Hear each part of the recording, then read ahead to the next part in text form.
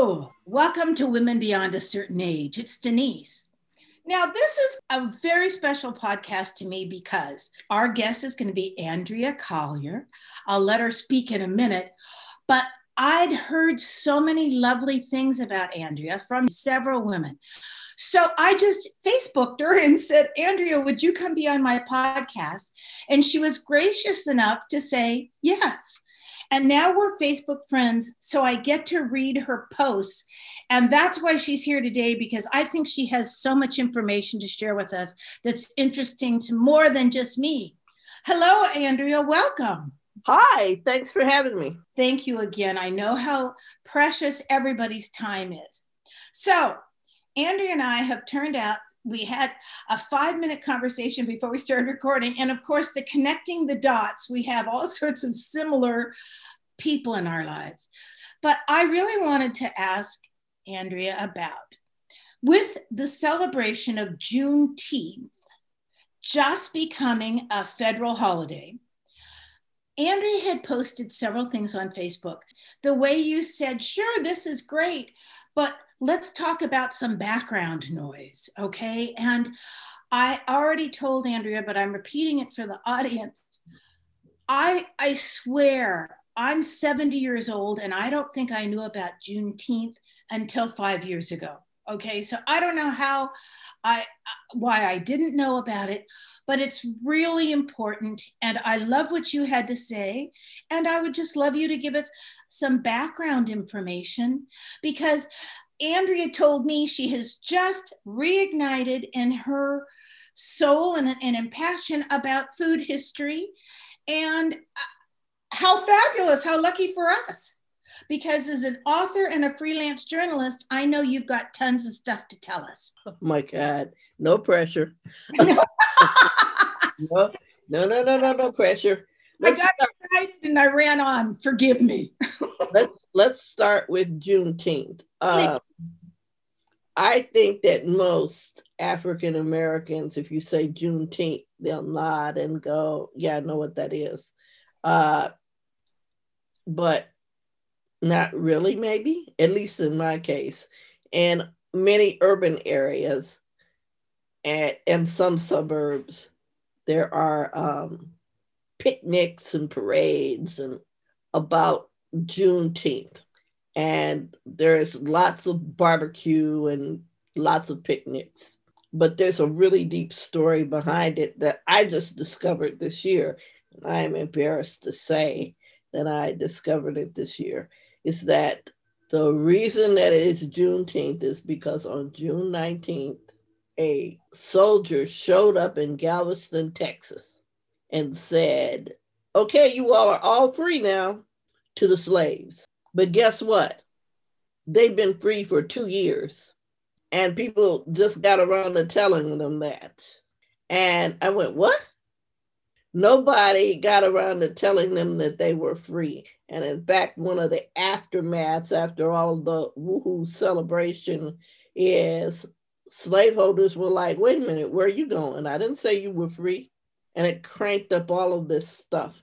And the reason that I discovered it is I was reviewing a book by a woman named Annette Gordon Reed called On Juneteenth, specifically about Juneteenth and Galveston. And the interesting thing about the book is that she was also born and raised in Galveston.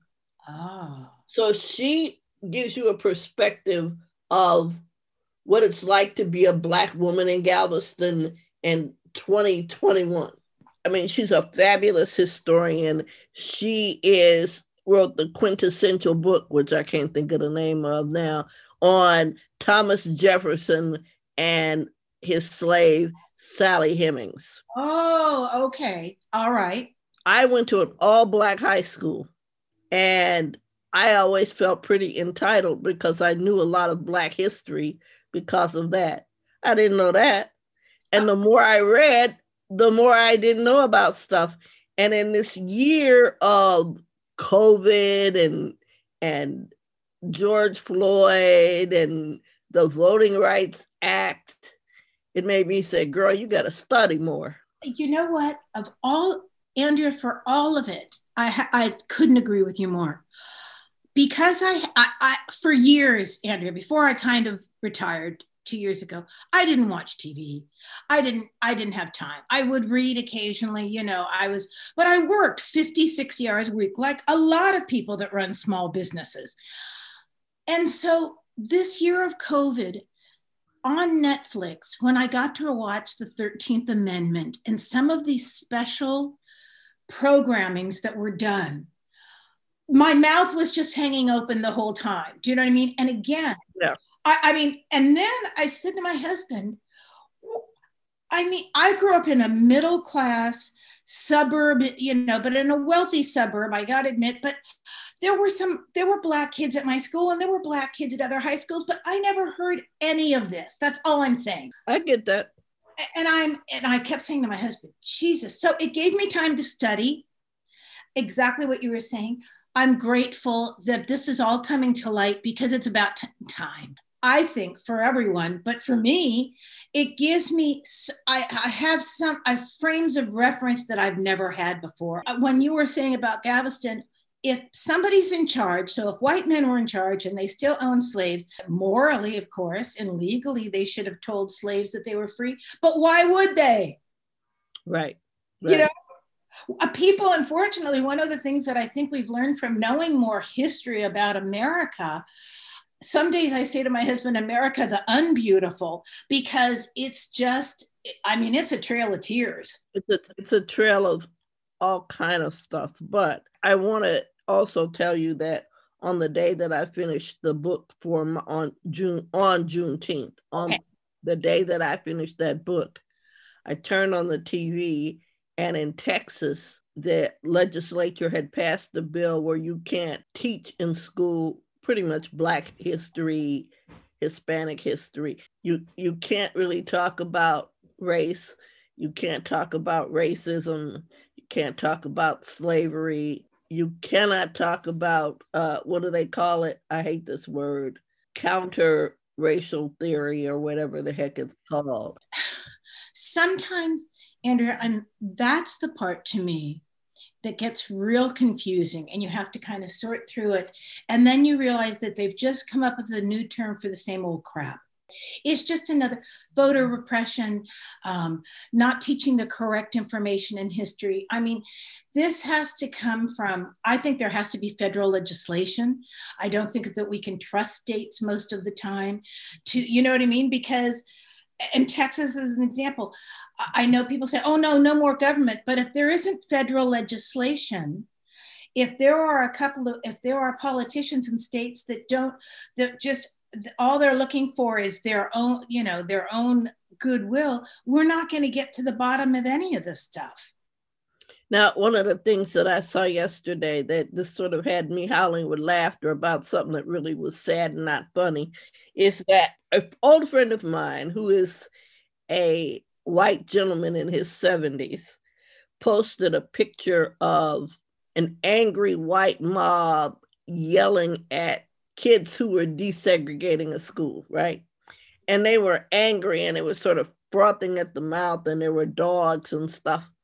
And the meme up under it says, and this is why they don't want to teach this history, because they don't want to see their grandma yelling at people. Oh, and I thought about it. Like, yeah, you could, if if you were from certain states, you might see your grandma yelling at people. Yes. But it did sort of tickle and amaze me. I'm like, yeah, that could happen.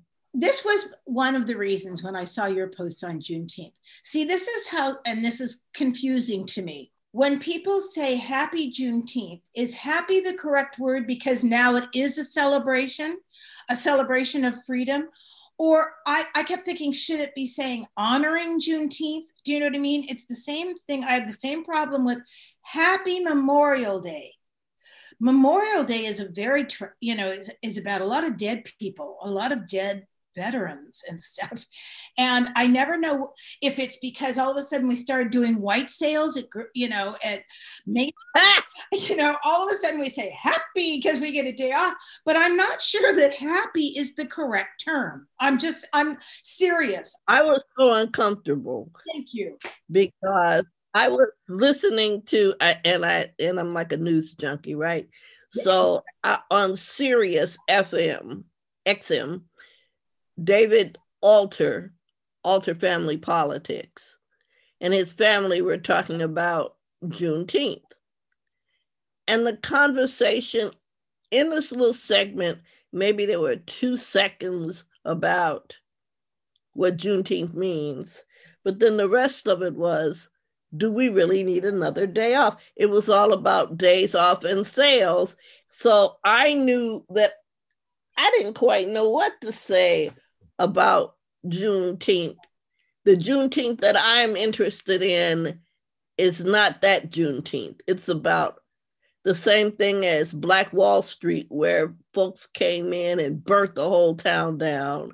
And I need to know more of history, but I also need to say to the people who are listening to this and sort of rolling their eyes, this is American history. It's not just my history.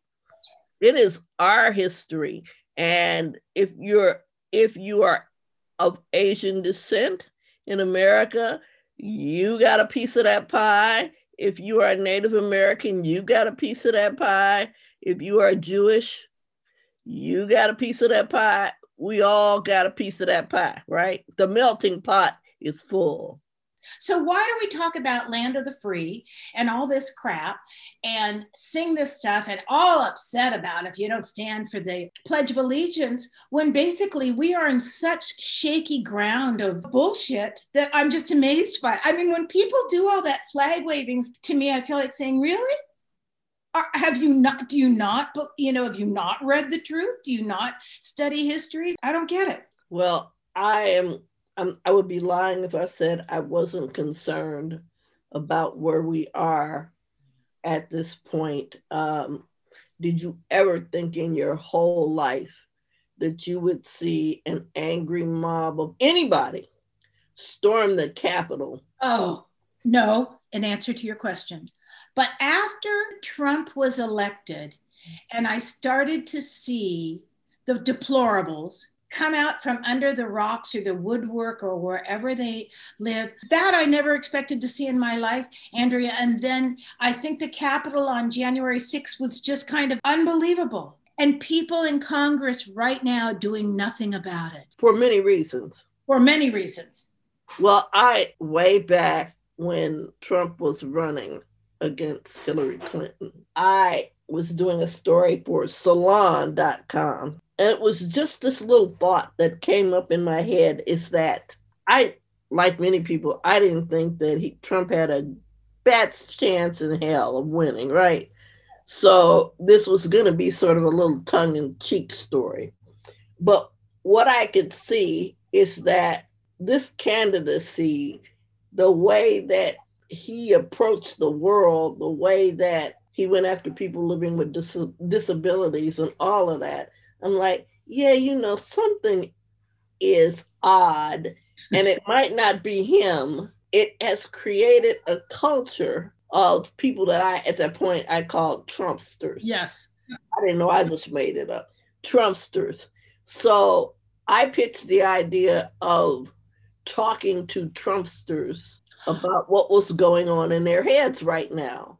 It wasn't my job. I wasn't going to try to change their mind or educate them.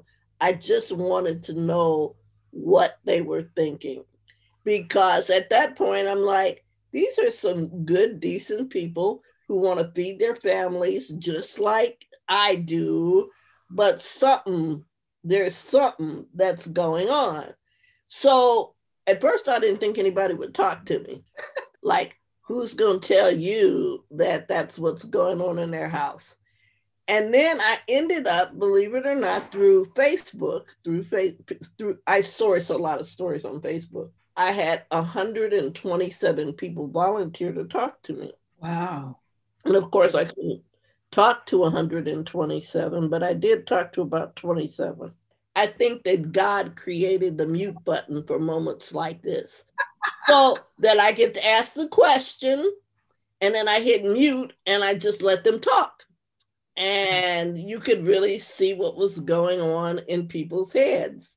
I remember one couple, oh man, he was just on fire. One of the first things he told me is, well, you know, Obama created Trump. Yeah. And you know what? And I could see that. I could see that the anger about having a Barack Obama really inflamed people and made them feel disenfranchised and all of that. And so he's just going on about those people, those people, those people. And his wife was in the room with him, and she said, you know, it's possible that she's not white, that she might be Black. And he said, oh, well, anyway, and he just kept going, which was fine. I wanted the truth. I didn't want him to clean it up, but I thought it was so funny that he was comfortably unhinged because he thought I was white. Comfortably unhinged. Now I'm going to tell you something. I'm stealing that. I'm going to use that in a conversation with somebody as soon as I can. You know what, Andrea, you've really, that is amazing, but amazing that you did it. When again, now this is when I say I'm back in the bubble again. I'm always trying to look for the best in everything. I am, just in me. That's how I am. The best in a worse situation, the best in someone horrible, the best in, I've tried. I was raised this way. Okay. When Hillary Clinton first used the word that night about deplorables I didn't like it. I was horrified. Yeah. It's the only time, it's like the only thing I thought, oh, because I love her. I think I admire her. I think she's given so much to so many different people, tried so hard for so many people. And when she used that word, I kept saying, oh God, you shouldn't have used that word. What a horrible thing. Well, of course, everything she said has come to pass. So, but I didn't like it because like you were saying, you're hoping, because we are all just trying to get by. Do you know what I mean? In whatever way, wherever we are in the world, you're trying to feed your family. You're hoping to have a chicken on Sunday night. Maybe you go to church. Maybe you just are looking forward to a good TV show. We're all just trying to, live our lives. So to separate people out by using a word like deplorable, I was horrified. Now, of course, I've used much worse words than that. And in my little neighborhood where I live now, there were only 2 Trump flags in this like 140 houses. Everybody else had Biden signs up. And I need you to know, I'm not the good person I used to think of, because I remember as I walk by the Trump signs, I think if any of those people come out of their house and they need help, I'm not helping them. And I wasn't impressed with my own humanity at that moment. Humanity is, I think everybody's humanity has been tested. And they say, how are we going to heal? I don't really have all I'm trying to do is stay healed with the people that are closer to, not hanging me and lynching me. That's why, if you don't have any plans on hanging me and lynching me, I can work with you. And that is an incredibly dramatic and accurate statement. That's the part that's shitty about it. If you're not planning on putting your foot on my neck or my grandkids' neck, I could work with you. Thank you. Women have had their own, women, gays, we're all in the same, as you said, we're all in the same pie. We are. We have different slices of the pie and they impact us differently. Certainly some worse than others. So what do you think? I mean, I'm glad that there's another federal holiday. I'm glad that hopefully people will learn more about Juneteenth and have some education about it. I'd also like to see the day that we vote be a national holiday. So everybody gets a paid day off from their job so that they're motivated to vote, I think would be another great holiday to have. You said before when we started talking, before we started recording, you were saying in many urban areas that there had been celebrations of Juneteenth for a long time? Yeah. Okay. I mean, I just was lazy. And in fact, a Black author named Richard Wright, he wrote one big book that was a huge book called Native Son. Oh, okay. And then he didn't write anything for a long time. And then sometime after his death, they found another manuscript about Juneteenth. Got it. And then I read that. But, also you have to sometimes be ready to read stuff, ready to hear stuff. I don't know that I was in a place to be really the historian, as it were. Get it. So I read it and kind of didn't read it. But I've been to Juneteenth parades and I've been to Juneteenth festivities, and I didn't go to any this year. I'm like, yeah, that's really good. But I am more concerned at this point in time that people have a right to vote. I agree. We've seen some changes in the faces of the people and our representatives and senators at last. Do you know what I mean? So voting is the only way, and the only way we can make, really, to me, long-lasting changes is by who is our Congress. You see it, right? That's all we can do. Do I think we can get rid of special interest groups? Not easily. But if we vote different people into Congress as senators and representatives, we have a chance. So I couldn't agree with you more. Now, Andrea, with all this going on, and I know you've been a ghostwriter, I know your website. So when people want to reach out to you, we're going to put information up about you. And I know your website is under construction, you told me. Tell me about your newfound or rekindled passion about food writing. What's brought this about? I was trying to think when I told you about this, when it was that I was doing a lot of food writing. Okay. I primarily write about health. Got it. But if you look at my Facebook page, whenever somebody posts a pretty cake, I'm all in. Give me a good stew, I'm all in, right? So back then I was doing a lot of food writing and I was going to the Greenbrier. You and I talked about that, to the Food Writers Symposium, because I wanted to up my game. So I probably went for 3 years. But also I did the, what do you call it? The series that's the best food writing of every year. Oh, yes, absolutely. So I had a debut in that. Congratulations. Thank you. But I love. It was a piece I actually did for Country Living, and it was selected to be a part of the food writing for that year. I think it was 2008. That's how long ago it was. And then I got really busy with the health stuff, health policy, Affordable Care Act, covering more hard news, right? So the food writing sort of went by the wayside. This moment in time, and I would say the last year, I've been drawn to writing about food again and getting to know food writers and being upset that we're not seeing enough food writers diverse. I agree. Actually, I met Toni Tipton Martin. Of course. And having lots of conversations with her and some other amazing food writers, and Nancy McDermott, all of these wonderful women. And I'm like, yeah, there's still stories that need to be told. And then I went in North Carolina, there's a spot, they used to have a festival called the Terra Vita Festival.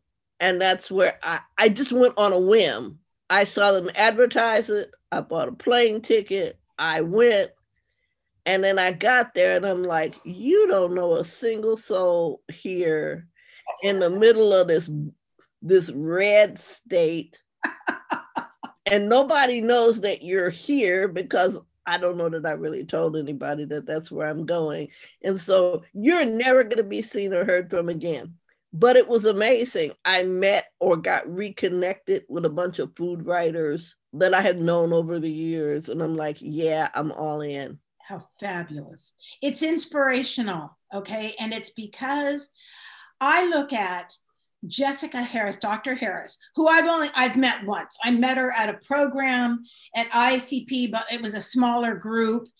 And right after that, so this is back in the beginning of the 90s, right after that, High on the Hog came out. So I bought it, I read it then, and I worked in TV for years, TV shows, networks.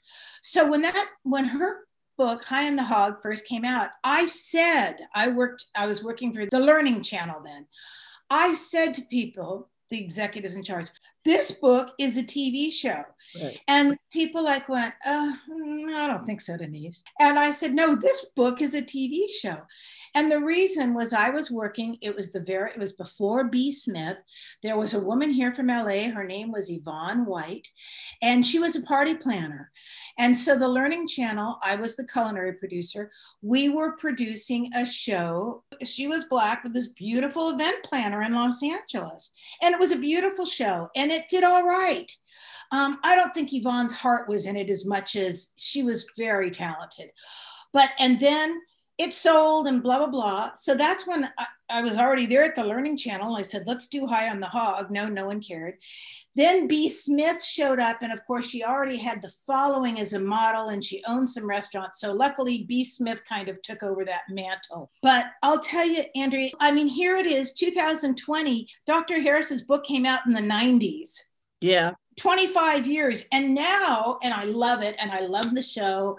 My only criticism is the whole show is I could have seen Dr. Harris in it more, okay? But maybe more is coming, and because I love seeing her on the screen. It was so successful that I'm sure that you will see more, but I will say that I believe in right time, right order. And if it had come out earlier, you would not have had the wealth of these Black chefs and Black communities of food. You're probably right. It would have been a different show. And, it would have been a nickel and dime show. You could look at the production of this and know that they did their thing. Let me tell you something about the production value is beautiful. So beautiful.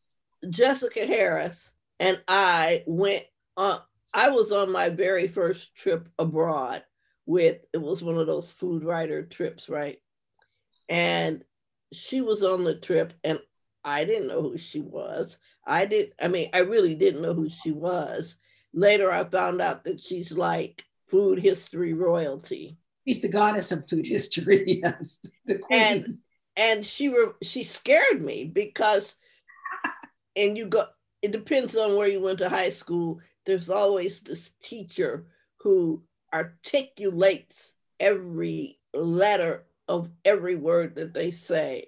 And they kind of look down their glasses at you, not in a condescending way. That's what they're just looking the way they look. But to you, all you're seeing is somebody saying, you dumbass. And I got really afraid of her. So I don't think I had a decent conversation with her the whole time. And then later somebody said, remember when we were on that trip with her? I'm like, oh, no kidding. You know what? I've had that experience. Sometimes when you find out, but I've been on food trips through ICP where there was an idol, someone who I idolized, sitting next to me, Andrea. And for me, who can't shut up, I've been tongue-tied, or sometimes I think I'm just in awe. I've worked with tons of celebrities. I've never felt that way about celebrities. Okay. You meet them, you realize they had a good makeup artist, they got a good PR machine. That's right. They're a good actor. They might be the shittiest human being when the camera goes off. So I've never felt that way. But I have been in food groups with someone like Jessica Harris where I sound just stupid because I can't think of anything to say. I understand that feeling. My very first interview with a celebrity, and at that point, she was not actually what you would consider a celebrity. was Maya Angelou. Oh. And that was like my first interview out the gate, if you can imagine. With no real chops, here you show up with your little stupid self asking questions. And I practiced, I did all of my homework, I did my research. Now the interview was going to be on the phone, but I still practiced. I don't know what I don't know. I was laying out my clothes like she was going to see me. It was crazy. And I asked her a question that she thought I ought to know. Oh. And she read me the riot act. I could hardly breathe. Oh. So I tell young writers, don't be so quick to jump in front of somebody you admire, because you could end up looking like a dumbass, which I did. And I mean, literally, I cried for a solid month because I had looked stupid in front of her. Oh. But she knew. Oh, the other thing was, I decided to pour my heart out in a fan letter to her while I was still in tears. So I wrote this letter, and this was before I was using the computer, so it was a letter. And like a couple of weeks later, I get this phone call from her people saying Dr. Angelou is going to be at Michigan State University, and she's going to be there for 2 days. She would like for you to hang out with her. Yeah. Wow. So you just never know what's going to happen. And like, so she's tall, was very tall, and I am very not. I think the top of my head came to like her boob line or something. And there's this picture of me and her where I was 36, but I looked all of 15 compared to this really tall woman. And I'm kind of looking up at her like, I can't believe it's you. You know what? Oh, Andrea, that's so precious. That's such a dear story. And that then she responded to your letter. It's so dear. When you said that, when I spoke of Yvonne White, so here's this tall, beautiful Black woman. She was probably early 30s. Now I was 40. And so I'm this 40-year-old dumpling looking white woman. And they kept taking pictures of us on the set, candid pictures. So in every picture, she got more beautiful and I became like this smaller, whiter dumpling. People, and then the producer would say, no, I don't think we should use this picture. I don't think we can use this picture. Indeed. But don't you think, but this is something that happens with women of a certain age. I'm fascinated by this. And this may be my next book. When people talk about how as they age, they get invisible. Oh yeah. Oh, and I refuse. Except as I talk to you now, I got my picture up. I didn't let you see me, but I refuse. I feel like if you are feeling invisible, you have given up your power. Okay, let me speak for myself. I tried to think about how I would become invisible with anybody. If I did, it's because I'm tired or it wasn't that deep and I didn't feel like talking to you anyway, or I don't know. I think that women forget that they have earned every stripe that they have. All right. Now, first of all, Andrea, I want you to work on this book. And second of all, you're going to have to come back and be a guest again, and we can talk about the invisibility of women as we age. Women feel invisible, and then as you just said, they give their power away, because after you become invisible for a certain amount of time, whether it be the boy at the market who no longer offers to carry your groceries out, or the young guy that cuts in front of you at the post office because he didn't even notice you, or you're moving too slowly for him, or all the ways that we're invisible. Do you know what I mean? I do. It happens to me constantly because now I'm just a little gray-haired old white dumpling. Oh, no. So I understand it. And one of the things for me is when I want to be invisible, I can. But you know what the other side of the coin is of invisibility at this age, of women behind a certain age? I got nothing to lose. I'm going to say whatever the hell I want to. And nothing to lose. Got nothing. What are they going to do to me? That's what I always say to Cindy anymore. I'm already old and it's hard to walk. What are you going to do to me? I'm like, is it going to cost me a TV show? No, I don't have one. That's right. Is it going to cost me $1 million? No. Is it going to cost me my dog? No, my dog don't like anybody but me and my husband anyway. Right. So you can see that standing up, saying what you want to. My father's line was always, tell the truth and shame the devil. And when he said it to us when we were kids, I'm not sure I understood it. But as I've gotten older, I don't care, Andrea. Do you know? And I don't mean that in I care about people's feelings. I don't want to offend someone, but I'm going to tell you something. By calling someone, I love you. You use dumbass. Cindy knows. I say one of my favorite things. I'll say, they're just a turd or a shithead. And if that offends someone, I'm sorry, but I'm not changing. Not at 70. I'm not changing how, the words I use because you have some sort of sense of civility that I don't have. I just think that that's a bunch of crap. I am enjoying this point in my life. I will be 65 in December. Okay. And I'm in the process of researching and writing about everything you need to know about Medicare. Oh, wonderful. And I'm doing it with a glass of brown liquor because that's what it takes, right? You can't drink water and do this. You have to Now, Andrea, I don't know how to tell you this, but you're not going to lose me. I'm sticking to you like brioche to an ungreased pan. You drink brown. Okay, is that right? Yeah, I'm sticking to you. I'm sticking to you. We're going to call you again. You have to come back. I couldn't agree more. There's such a freedom that comes, and that's the other side of the coin, as I say. I wouldn't go back. I don't want to be younger. I like being the age I am. Actually, I'm amazed I'm the age I am. And there is a freedom in it. Other stuff just doesn't happen. Do you know what I mean? You just don't have to worry about it anymore. Speaking of brown liquor, though, I can see Cindy, and she's like, they have gone off the rails. Where is the brown liquor? Okay. Now, I see you, Cindy. You know what? That's another thing. That doesn't take much. And if people don't know, just listen to any of the podcasts, look at a video, read my posts. I have ADD. I can't help it. And you know what? I'm working with it now. I just let it flow. What the hell difference does it make? That's what it is.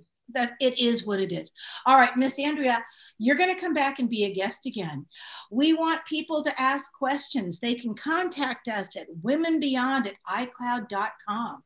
And then if people want to reach out directly to you, we will give them one of your websites. So if they have questions or they need to hire you for consulting or for being a ghostwriter or a historian, I can't thank you enough. Or a pole dancer, okay? Yeah. Now listen, never mind, I'm just kidding. I know that. I can tell you something. When that expression came in, as a child, my father used to say, my girls are going to college. Do you know what I mean? Which was nobody else in my family had ever gone to college. Their parents didn't go to college. They didn't go to college because I don't want them to end up being strippers. And my mother would say, Johnny, the girls aren't going to be strippers. But now when I have friends whose children are bright or excitable or whatever, I said, that kid's got to go to college. They don't end up being a pole dancer. Right. Yeah, I get it. We're married to Donald Trump next. Oh my God. You know what?